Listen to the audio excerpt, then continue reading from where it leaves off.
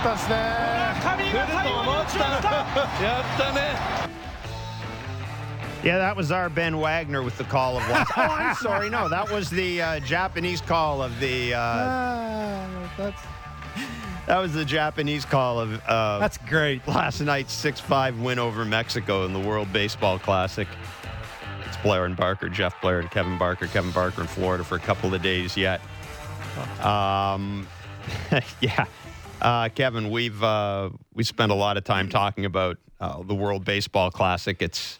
I think there are some people who just want to kind of dismiss it, and it is what it is. I don't think, honestly, I think if you've made your mind up about it already, it's probably not going to be changed, regardless of how exciting it was. But I got to tell you that was pretty incredible last night, and just the. I love the way Yonder Alonso, who's done a terrific job, by the way, on the. As a color analyst for this telecast. I love the way he and Dave Fleming talked about Munetaka Murakami and the decision. You've got 2 on. If you're the manager, this is one of your studs. He's slumping. Do you move the runners over, or do you show your faith in the guy and let him get a crack at it? And, of course, they let him get a crack at it, and he came through. It's This sounds really dumb, but don't say it. It's interesting, and in some ways reaffirming, to know that the stuff you think about the game, and this is one of the things I like about baseball, the stuff you think about the game in the United States or in North America is what you think about it with Japan. And what I mean is, I'm watching that game, I'm thinking, you got to be kidding me. I mean, if a major league manager thought about dropping up, that would be like Bo Bichette being told to drop a bunt or something like that with 2 on. It was kind of cool, because that's a classic baseball story, right? Show faith in one of your big players, and one of your big players comes through for you, and you win. It's a perfect narrative. Yeah, that inning, there was a lot to unpack there. Ohtani comes to mind, first of all, being a giant human, stride separating, how much you have to get off your backside to have a level enough swing to have plate coverage.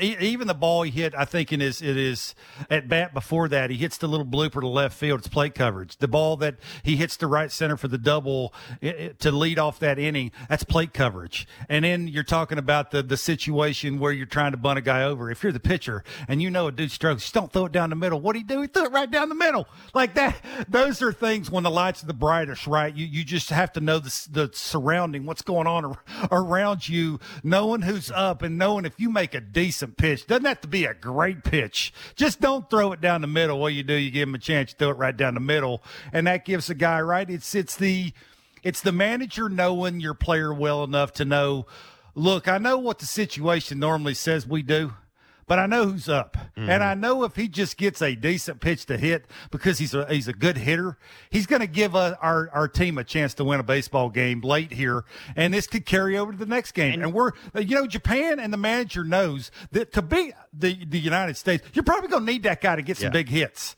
And going in it, can he have any more confidence? And that's what you need to know, right? Every once in a while, managers got to look at big picture here and go, look, I know what it says, but I know we're going to win this thing. We need this dude. We need him to be confident. And for it to work out that way, there's a lot that unfolded in that inning. And it's just cool. I'm with you. Going into this thing, if you're a baseball fan, you love it. Yeah, if you're not a baseball fan, you're probably not even tuning in. No, and I think what made this so cool to me is, like, I didn't know anything about this guy.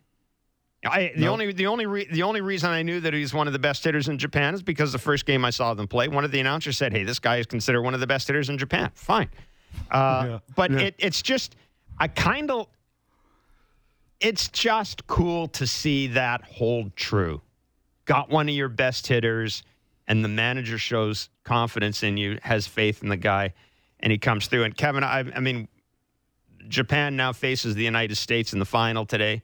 You've got tonight on Sportsnet, you've got Mike Trout against Shohei Ohtani. You know, even though Darvish isn't going to get the start, Ohtani isn't going to get the start. It's going to be Shota Imanaga. I guarantee you right now, Shohei Ohtani is going to pitch in this game. And I'd love to see Shohei Ohtani against Mike Trout in like the 8th inning.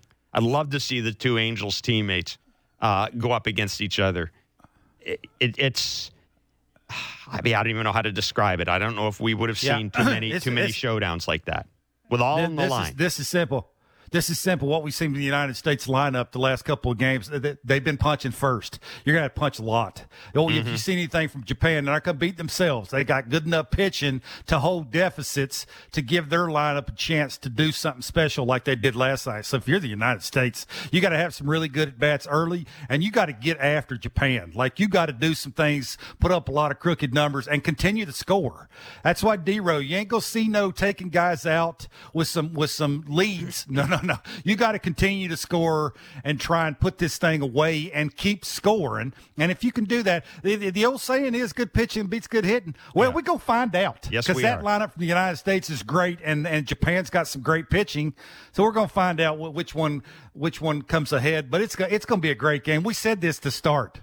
United States, Japan is what baseball needs for just a fun factor. And now you have the little added matchups between Ohtani and Trout. The TV ratings, cool. The TV ratings will be off the chart in Japan for this, regardless of the time it's played. Yeah. They'll be off the chart.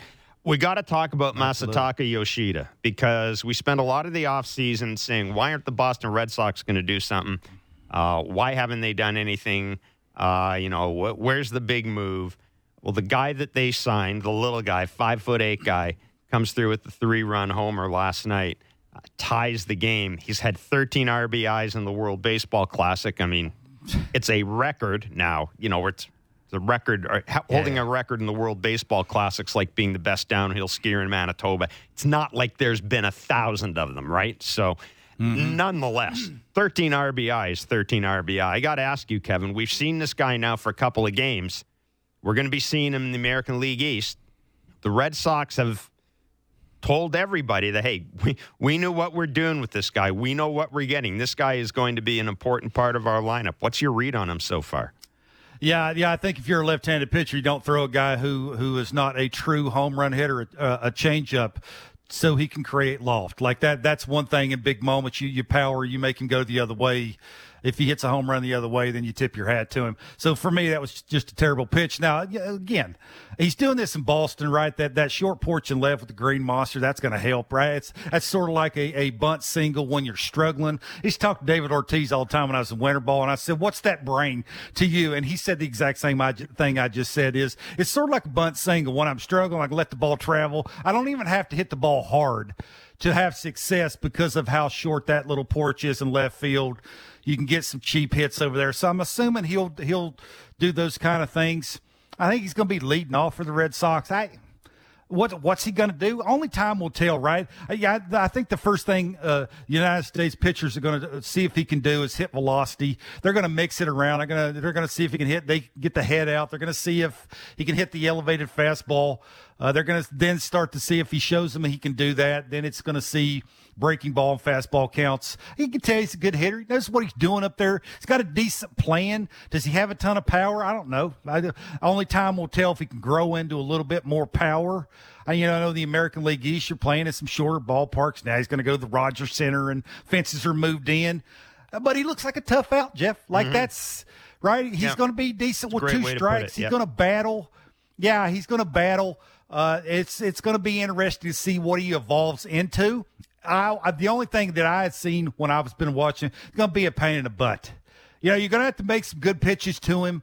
You're going to have to be efficient with 2 strikes when you do get him with 2 strikes. So, yeah, it's again, this is sort of what you're going to face if you're facing the Red Sox. Is you're going to face some guys you don't really know, and you're going to have to make good pitches to him. He's one of them.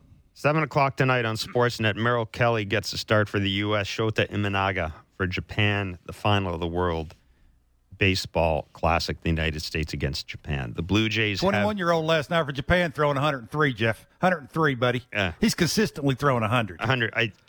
Passan sent out a tweet. I don't know if you saw Passan's tweet about his velo. It was basically 101, 101, 101, 100, 101, 102, 103. That was sick, Bart. That was Jeff. And then that That slider? 93-mile-an-hour slider. I got to be honest with you. You know the first person I thought of when I saw the 93-mile-an-hour slider? That's exactly what Nate Pearson's supposed to look like. I hate to throw that on Nate Pearson, but every time we were yelling and screaming about that young Nate Pearson who's coming up, who's going to throw 110, that for me was what it was supposed to look like. The hard breaking stuff. Now, I ain't talking about 82-mile-an-hour breaking stuff. I was talking about the 93-mile-an-hour slider with the 100-plus mile-an-hour fastball consistently that we haven't seen. But, man, that's impressive stuff. Yeah, Again, it was a lot of fun to watch that, and it was unexpected. Right, I'm at the Olive Garden, and I'm asking the lady, can you turn the WBC game on? And all of a sudden, I turn around, and it says 102. Yeah. I'm like, what the? And I think so Ken cool Rosenthal, if you're sitting there salivating about him joining the Blue Jays, I think Ken Rosenthal said he's not being posted until 2026. But anyhow, there you go. We'll be hearing more about him down the road. I mentioned the Blue Jays have today off. 5-0. They beat the Detroit Tigers yesterday in Lakeland. Kevin Gausman looked really good. 6 strikeouts over 5 innings. Big story, I guess, tomorrow. Jose Barrios will pitch against the Orioles in Dunedin. Mitch White will throw 45 to 50 pitches, 3 ups and downs at the minor league complex on Wednesday. That's the schedule anyhow. Kevin, I wanted to ask you this about Kevin Gausman. Last year, we all remember the start Kevin Gausman had. What was it? 45 strikeouts in 34 innings or 45 strikeouts in 35 innings, something like that. He didn't issue a walk until May 7th. It was a different spring for him last year, right? He was I wouldn't say he was hidden, but the Jays kept him in the minor league camp a little bit and let him throw in the backfield. You could say it. Yeah, they did hide him. You're right. There you go. So he's having a good spring. And we talked yesterday about Varsho and Chapman and the danger of reading too much into a bad spring. Is there a danger reading too much into a good spring for a pitcher? See, because I've always looked at it this way. I think a good spring by a pitcher or a bad spring by a pitcher can be more telling than a good spring or a bad spring for a hitter. Because I think spring training is all about the pitcher. Hitters are going to do what they have to do in the cage, et cetera, et cetera. I think spring training is all about the pitcher. I don't know how you feel about that. Yeah, But I tend to put a lot of stock in a good spring for a pitcher. Well, look at how we look at Yusei Kikuchi now. He's had a good spring training, and now he's the number 5 guy. Like, there's no question that he's getting the ball every 5 days. He's had a better spring training than we thought. Absolutely. Something great the last 2 starts. If he'd have had a stinker, you know what it was when you say Kikuchi is? He didn't fall off the tracks. Yeah, that's true. Like even when he had a bad start, like he couldn't figure it out early, he kept it on the tracks and gave his team a chance to score some runs. And put it this way, I think it's a little bit of difference. Put it this way, you from him last year to this year. And put it's this is what he's accomplished this spring. You say Kikuchi's your number 5 starter right now, at least doesn't scare you as much as it did 6 weeks ago. 6 weeks ago, you would have gone, I don't want anything to do with it. Quite frankly, they ain't got any other options. You look at the depth they got in the rotation in the minor leagues and what's surrounded after the 5th guy, they ain't got none. So lucky them that you say showed up and is starting to look somewhat like what they expected him to look like. The Kevin Gausman thing, he's oozing confidence, man. Like it is when he gets runners on, it is mano-a-mano. I got a good heater. I don't think you can hit it. Let's see if you can. He gets right after people. He'll sprinkle in the slider now. He's talking about locating. He's talking about tunneling the split finger a little bit longer. He's talking about setting his eyes higher with the split finger to get it looking like his heater so they would take it so he could steal some strikes with it early in counts. So that way he's a harder at bat. Like, it's all the things that go in for me as an opening day starter. Well, and I will continue to say that. For me, we should know, by the way, in the 23rd. We should know, by the way, in the 23rd. Isn't that what John Schneider said? There's a rule. Yeah, everybody in baseball is doing that. It's sort of like a handshake that everybody announces it on the 23rd, which is Thursday. So we should know that. I'm assuming the 2 guys that matter, Manoah and Gausman, already know. Probably. But with the starts, he's got one more start. That'd be the 25th. I don't know about you, but I can do math. His next start would be the 30th. If they stay on par, to every 5 days. The next start for him would be after the 25th, would be the 30th. So I'm sure they can mix that around. It's like the Manoah start. Manoah's start is the 24th, his next one. Yeah. And then if they gave it to the 1st, that'd be 7 full days of rest. Not real sure they'd want to do that. Yeah. So you might see him do some things with his next start around the 24th. Be interesting. There's an off to see how it is. Yeah, but the reason you're saying that, I just want to tell people, keep in mind there's an off day after the 30th, right? The season opens in the 31st is off because of the weather and all those things. Right. So then the second your number 2 starter wouldn't go until the 1st, just to remind people that. By the way, Kevin Gausman's joining us on the show tomorrow morning, so that's good. So maybe we'll ask him, are you going to be the opening day starter? He's going to say, he ain't going to tell you. He's going to tell He ain't going to tell you. We'll ask anyway. We'll ask anyway. But he's confident. You're this right. is what He looks really good. Kevin, I noticed this yesterday more than other starts from Gausman. I got the sense that he was really utilizing the pitch clock yesterday. I love the rhythm he had. Now, it's the Tigers. It's not it's not a great team. But I really liked the rhythm he had yesterday.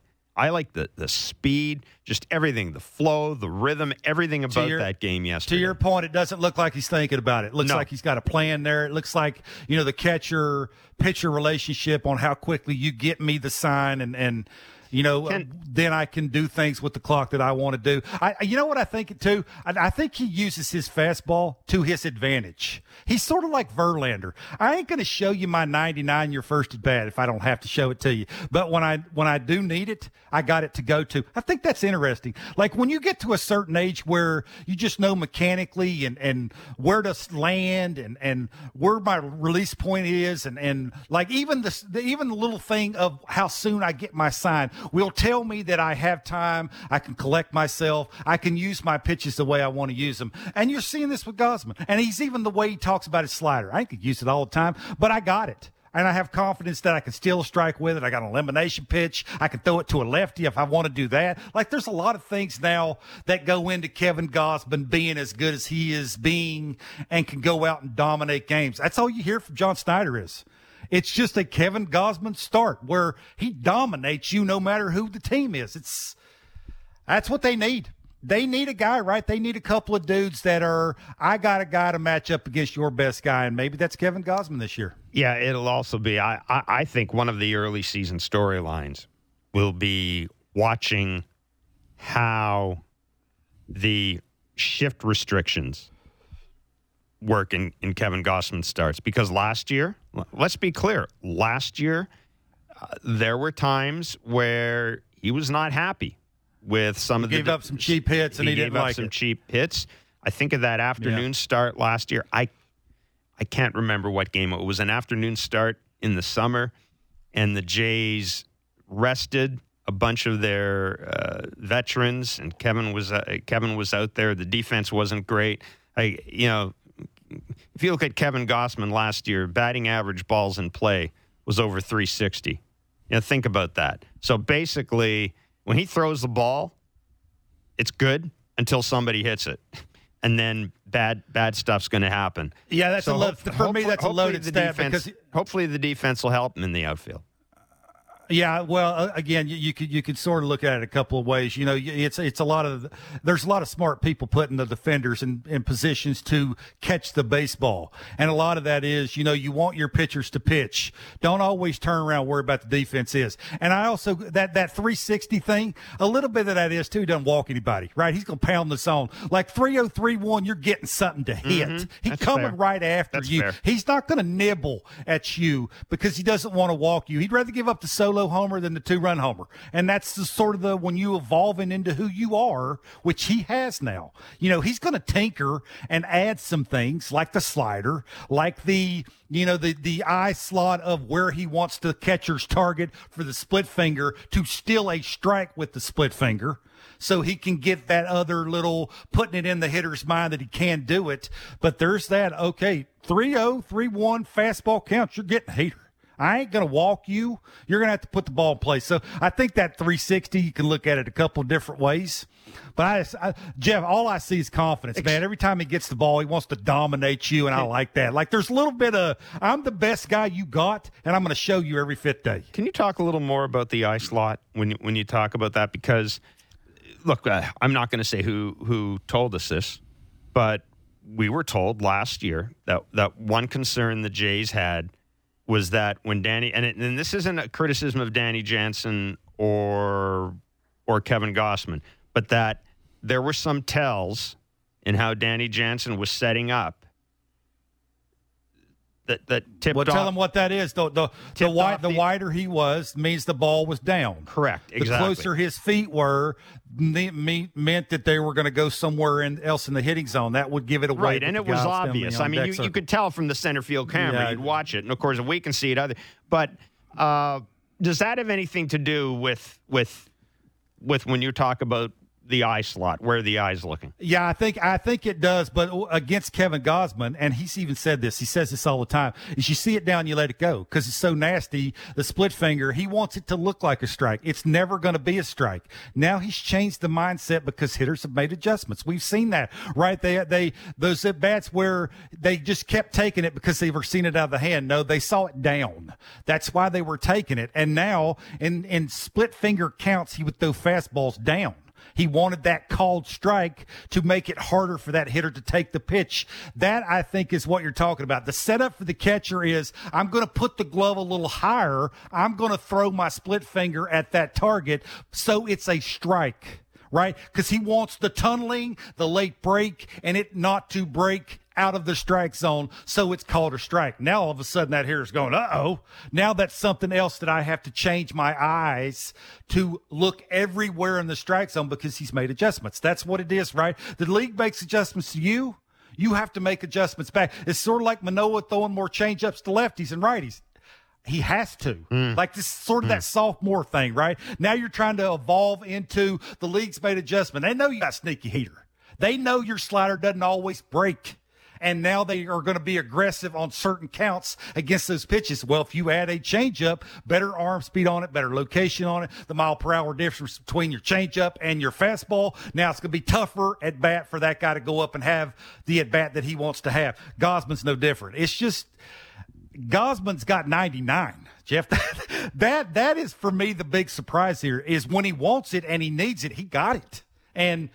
And he can pitch at 99, right? It's not a fluctuation. It's going to be 94, more 94s, more 99s. We've seen it when he's in the flow and he's getting that foot down where it's supposed to be and the release points there. He's pitching at 99. And that for me is just, it's different kind of stuff, man. It's elite stuff. And going into a championship season and going into a playoff where you need that guy that can dominate and make it easier for everybody, including the manager. Now I think they've got their guy in Kevin Gausman. Let's, before we break and are joined by Brian Anderson, Rays analyst, because we are going to start taking a look around the American League East. Opening day is a week from Thursday. A reminder, we'll go to 2 hours on Wednesday, next Wednesday, not tomorrow, next Wednesday, but we're going to start taking a look around the American League, so BA will join us in a few minutes to take a look at the Rays. The focus now, Kevin, we've talked about this, the focus continues to be the battle, quote-unquote battle for the 26th man. The Jays moved a bunch of dudes out of camp yesterday. Addison Barger was sent down. I mean, there were no surprises. Was sent down. There's no surprises there. Otto Lopez and Nathan Lucas still very much, they seem to be the 1-2 guys for that 26th spot. If people are interested, they both have options. Yeah. They both have options left. Nathan Lucas, I think you said, is 3? 3 options. So Otto Lopez has 1 option left. Yep. I guess what I'm saying is just because a dude doesn't make it out of spring training doesn't mean that he isn't going to be up here in April or May. I can see them. You may see, depending on the health of the outfield, you may see them running some sort of shuttle between Buffalo and Toronto for Nathan Lucas, because the thing. Look, I've said, to me, Otto Lopez is a guy, because my last guy in the roster has to be able to play the infield. He just does. He has to have multiple positions. He's got more positions than Nathan Lucas, But, Kevin, this is a guy they kept around all year. It's a guy that brought into spring training. Somebody in the organization likes Nathan Lucas. You know as well as I do. I think they all do. I think they all do. As well as I do, Kevin. If they didn't think you could do it, I mean, they ain't running a charity. If they didn't think you could help them, they're not keeping you around. But here we are, March 21st. Nathan Lucas is still here with the team. Yeah, when the conversation with the manager is in a closed door meeting with you and the manager says, we know what you can do. Don't come here and try and do anything other than that. And that's what he was told. Absolutely. That's all you need to know, right? It's not, you're not coming to spring training and making a team. I think they sort of know where he fits in, how he fits in. Now, do we know who that 26 guy is? Not really. I mean, you could flip it against the wall and take either guy you want to take. I'm not. I think Capper's still in the picture too. Is he not, or was he sent out yesterday? I don't. For me, was never in the picture. Okay. I mean, I know there were some rumblings, conversations that they like him and he can do some things. He's a smart guy. He's not going to hurt your team. That's the most important part of this thing, Jeff. Is your 26th guy? Is he going to hurt your team? Is he going to sit over there for a couple of days and can he play defense? If the ball's hit to him, when he throw it to the right guy from the outfield, he's not going to miss a cutoff guy to give the guy the extra base late in the game. If you think Nathan Lucas can do that, take him north. If you don't think he can do that, send him to the minor leagues. But I think the two guys here are send them to the minor. One of them's going to go to the minor leagues, obviously, but I don't think it's to get more seasoning. No, they are what they are. Yeah. They are what they are. Nathan Lucas' swing is what it is. His defense, he can play good defense in all three positions. They trust him late in games to go out there and he's going to catch the ball. He's going to throw it to the cutoff guy. Otto Lopez is sort of the same kind of guy, right? For me, the only difference is I think Otto Lopez can use the entire field and he can play the infield. Yeah. That for me is why I say that would give him a leg up. Yeah. Now, they may be thinking otherwise, but again, I don't think you overthink the 26 guy. It is what it is, and I'm with you. That probably going to be in a revolving door because of what goes on your team with guys that matter the most. If George Springer gets hurt, it'll be Nathan Lucas, right? So It's sort of a little bit like that. If one of your second basemen get hurt, Otto Lopez, you'll see more of him. It's just sort of that kind of thing, right? Brian Anderson is a Tampa Bay Rays analyst. I mean, there's a whole bunch of new rules in Major League Baseball this year. And by the way, Ken, the Athletic reporting that some of those rules they may be tinkering with before the regular season. I don't know what the definition of tinkering is. I can't imagine that after running the clock for 15 and 20 seconds in spring training, all of a sudden you go 18 and 22. I mean, I just can't imagine that. But a bunch of new rules in Major League Baseball, restrictions on the shift. We think that the Tampa Bay Rays have probably gamed this somehow. They've cargo got shorts are figuring something out. The khaki shorts or the cargo shorts, they've figured something out. We'll see if Brian Anderson's taking a trip to the secret underground city because the Rays are playing at Tropicana Field now because of hurricane damage to their ballpark. They've been in the underground city now for a long time. They have. Doesn't bode well for teams that they're about to face. Maybe we'll see. Maybe there's something behind that iron door, that door that closes. We'll find out. BA would know. He would know. Brian Anderson joins us next. It's Blair and Barker on 590, 360, and wherever you get your favorite podcast. Breaking down the top stories in the NHL every day. The Jeff Merrick Show. Subscribe and download the show on Apple, Spotify, or wherever you get your podcasts. All right, a reminder, the back leg line is 416-413-3959. Questions or comments for Kevin Barker. Barker's still down in Florida for another couple of days, so if you've got an assignment for him, you can leave a voice note. 2 more days and you're back home. Hush. Be nice. I am being nice. I'm looking forward to having you back in the studio on Friday. What's the weather like in Toronto? It's gorgeous today. It's like 9, sunny. It's great. Of course, that just means that 4 more roads are under construction now as a result of that. Stay hot. Yeah. But anyhow, and a reminder that tomorrow Kevin Gausman will join us. And maybe we'll get to the bottom of the opening day starter mystery, although I don't think we will. I'm not certain. It's a mystery. He ain't going to tell you nothing. No, I don't think he will. We're going to start our tour, I guess, if we want to call it that, of American League East teams. And opening day is Thursday. The Jays are in St. Louis. They are away from home for the first 2 weeks of the season because of the renovations at the Rogers Center. And they'll also be, I didn't realize this at the time, but apparently they're going to spend the first couple of weeks on the road next season as well as a result of another stage in Rogers Center construction. So let's start our tour around the American League East in the underground city. Let's go to Tampa. St. Petersburg, actually, home of the Tampa Bay Rays. Rays analyst Brian Anderson joining us. Brian, thanks so much for joining us today. Trust that you're doing well. Look, my friend Barker jokes about there being an underground city at Tropicana Field where there is. Where there's all these mad scientists around doing baseball experiments. And I've got to ask you, because I know that you do have a pass to get down into the underground city at the Trop. All these new rules. What are the Rays? Are they going to do anything to surprise us this year? Like, are we going to see a 9-man outfield or something like that? I mean, they've got to come up with something, right? Why? You know what? Here's the thing. Why are you asking me? I mean, I don't know.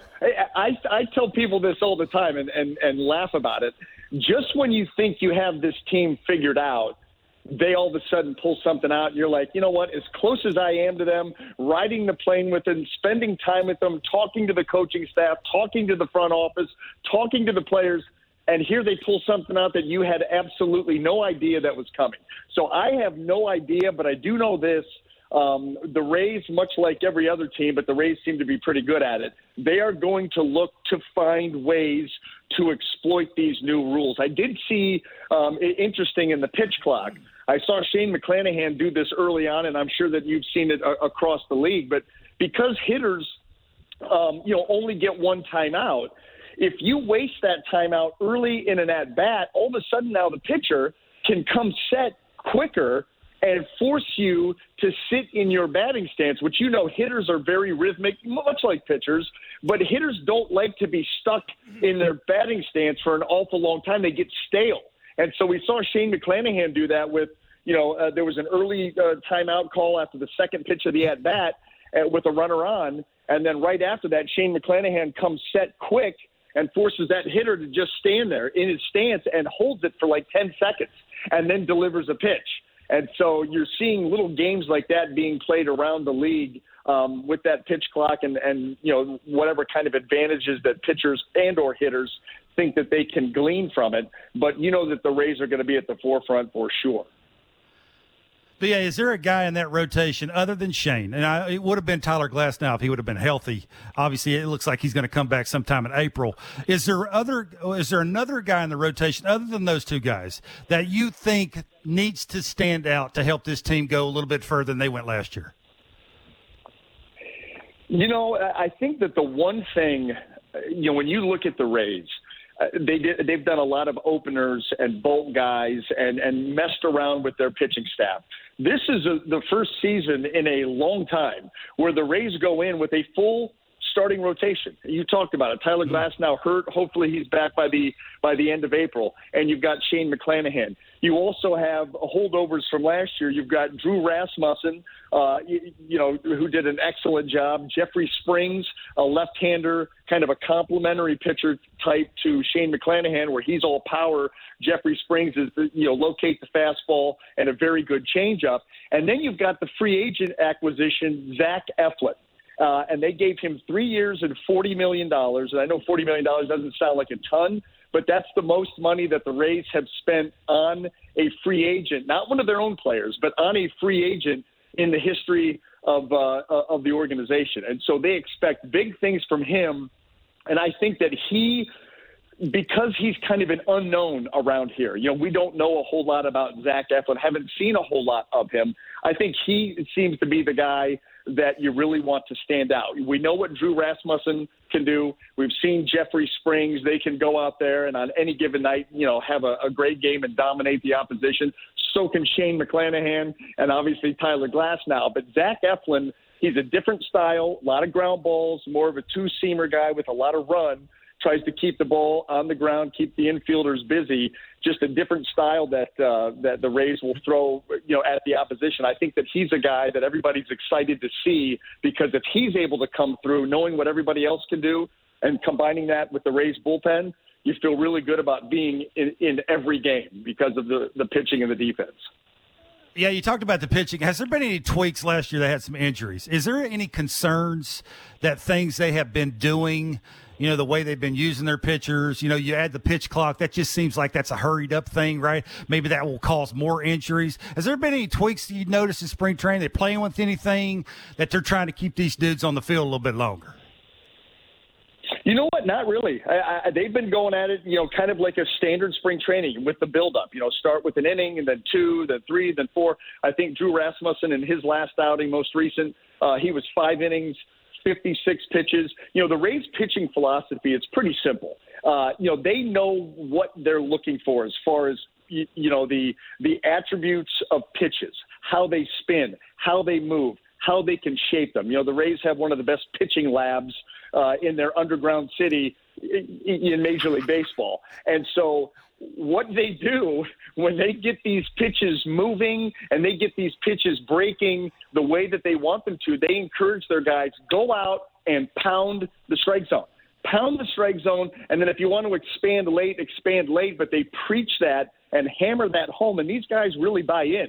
And so you see them be able to go out and get deeper into a game with really their pitch count well under control. Like I said, Drew Rasmussen's last outing, granted spring training, 5 innings, 56 pitches. But as far as doing anything different, it looks pretty much at this point like, standard operating procedure. They're letting these guys go out. They're letting them build up. They've been managing the pitch clock very, very well. And you expect that, to hold going into the regular season. Brian, back when the World Baseball Classic was in its infancy, I remember talking to Buck Martinez, who was managing Team USA, and we talked about the risk and reward of having your players in the World Baseball Classic. And one of the things Buck said is he thought for a certain type of player, the sort of the jolt to the competitive juices that would come from being placed in a pressurized, ultra-competitive situation early in the year could actually be a benefit and really set them on their course for the regular season. If that's the case, I got to think the Rays were thrilled with what they saw out of Randy Arozarena and Isaac Paredes in the World Baseball Classic, because they were terrific. Randy Arozarena was, beyond terrific. Other than Shohei Ohtani, he's been the star of the WBC. Yeah, well, yes. And there's something about Randy Arozarena, when the lights get brighter, his game gets bigger. You think about the run that he went on in the 2020 playoffs when the Rays went to the World Series, ultimately defeated by the Los Angeles Dodgers. But he hit 10 home runs in that playoff run, and he was just in the middle of everything. And that just seems to be the way that Randy plays. He loves the big stage and the bright lights. So it's no surprise that he has gone off in the WBC. And you're also right about Isaac Paredes. This is a kid who the Rays he kind of, was a trade that was kind of under the radar that the Rays brought him in. And then last year, I don't want to say he burst onto the scene, but he certainly had a presence, 20 home runs. And all of a sudden he opened some eyes like, hey, this guy's playing, a good third base. They can move him around. He's versatile. He's handled the bat well. And they're hoping that he can make that, take that next step and develop even just a little bit more. That's kind of what they're banking on as far as the position players go, because they really didn't go out and change anything from an offense that was not great a season ago. So they're hoping guys can take the next step. But you've seen Paredes, perform, of course, Arozarena. And I think that what Buck Martinez was talking about is absolutely true. When you're in games this meaningful and games where the players are this passionate, the fans are that passionate, and you're getting ready to go into a season after having played in games like that, you are more than ready. More than ready. Opening day will be almost a letdown as far as the buzz that we've seen from this WBC. How has the lineup for the Rays handled the pitch clock? We talked about the pitching. How have they handled the pitch clock and the things that had to go with that? I mean, early on, it was, I don't want to say it was difficult. It wasn't like there were a lot of violations, but there were some hiccups. I think it's just a matter of getting into a new routine. It's not going to be all about you being able to take your time and, re-strapping your batting gloves after you take a pitch. It's going to be, let's play. Let's be ready to hit, stay in the batter's box. And I think like everybody else around the league, with the younger players that were coming up from the minor leagues, they've been used to this because they've been doing this, down in AAA a season ago. So they have an understanding of it. The veteran player, of course, there's going to be an adjustment. But we are talking about the best baseball players in the world, some of the best athletes in the world. They will make the adjustment. And I think that around the game, we have seen that. And where you think that the pitch clock is a lot more advantageous for the pitcher, we've heard some hitters come out. Aaron Judge, some different guys around the game that have a lot of clout when they talk saying, hey, kind of like this. It gets me in a more aggressive mindset. It keeps me ready to go.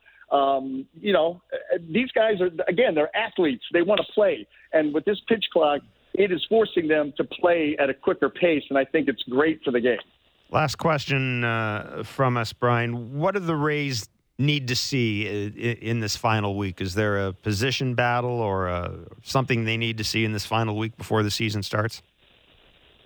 That's going to be really interesting. I think that, looking at bench players, that was Rays went into the season with a 26-man roster. Outside of guys getting hurt, they had like 23 or 24 of the spots already filled. So you were looking for a couple extra bench players, and I don't know how much more they need to see. Luke Raley was a guy who was in the mix. He's having an outstanding spring, hitting for power, hitting for average. So he looks to have nailed down a spot. Josh Lowe is another guy. Is he going to start to emerge? He was up and down last year, one of their top prospects, but he's had a nice spring too. So I think that you're getting to the point where the roster is really almost set itself. I think what they want to see for the next week or so is health. Stay healthy. That's what they're banking on because, again, this was an offense that really did not – they scored 200 runs less a season ago than they did the year before. And with no real off-season acquisitions. So they need guys to stay healthy. They need Brandon Lau to stay healthy, be on the field more than 60 games, and try to, replicate the 39 home runs that he hit back in 2021.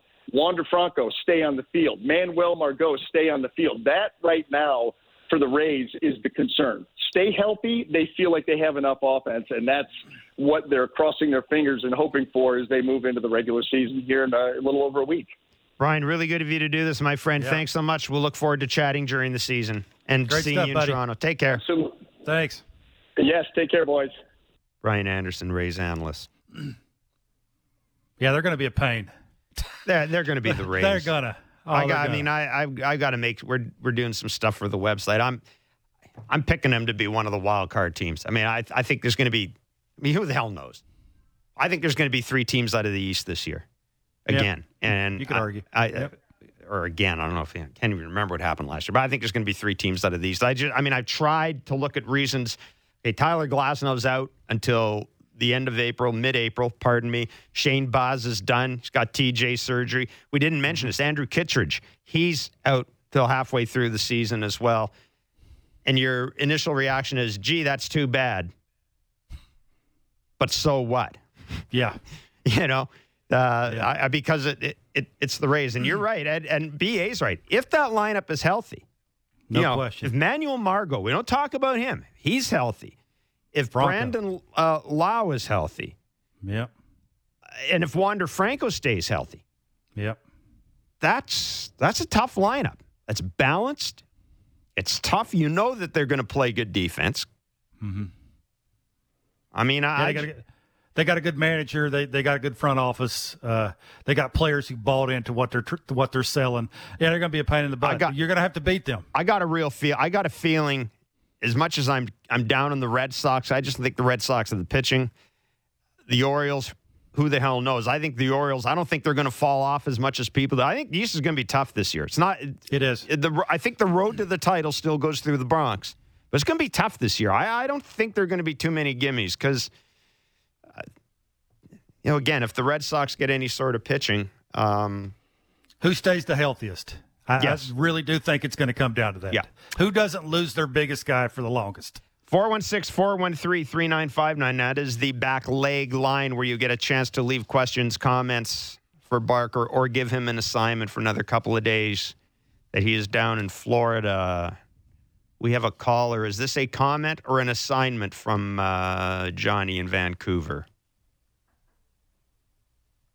Why don't we just play it and find out, Johnny? Just an assignment for Kevin. Wondering if Dalton Varsho is doing any catching at all, getting to know some of the pitching staff. I know that he's brought in to be the outfielder, left fielder mostly, but would it benefit the team if he had some reps, especially as a late game defensive replacement, or in case of emergency? So thanks very much. Love the show, and go Jays. Thanks, Johnny. There you go, Kevin. That's it's an assignment. Yeah, it's not an assignment. Okay. No. The short answer is no. Like, they're a better team with him playing left every single day. The emergency thing, that for me is when you would see him catching. Yeah, I think. Do they want him starting a game behind the plate? No. Absolutely not. No, I think when that trade was made, Ross Atkins mentioned, that there was the utility of having him having some experience catching, but. I think you're right. I've been told that when they say he's an emergency catcher, they mean like an emergency. They mean like Danny Jansen's already in the, like we're talking ninth inning, 2 out, 2 strikes. Yeah. Somebody's broken a thumb. Well, then he's going to be the catcher. Him or Santiago Espinal. Exactly. It'll be him. Exactly. Yeah. But if somebody's gone for 2 weeks, hello, Rob Brantley. Come on Absolutely. up. Absolutely. One more caller. No name of the caller is from Alberta. So, I'm always kind of suspicious when people from Alberta call up with no name. I don't know where this could go, but let's see where this is going to go. Hi, Kevin and Jeff.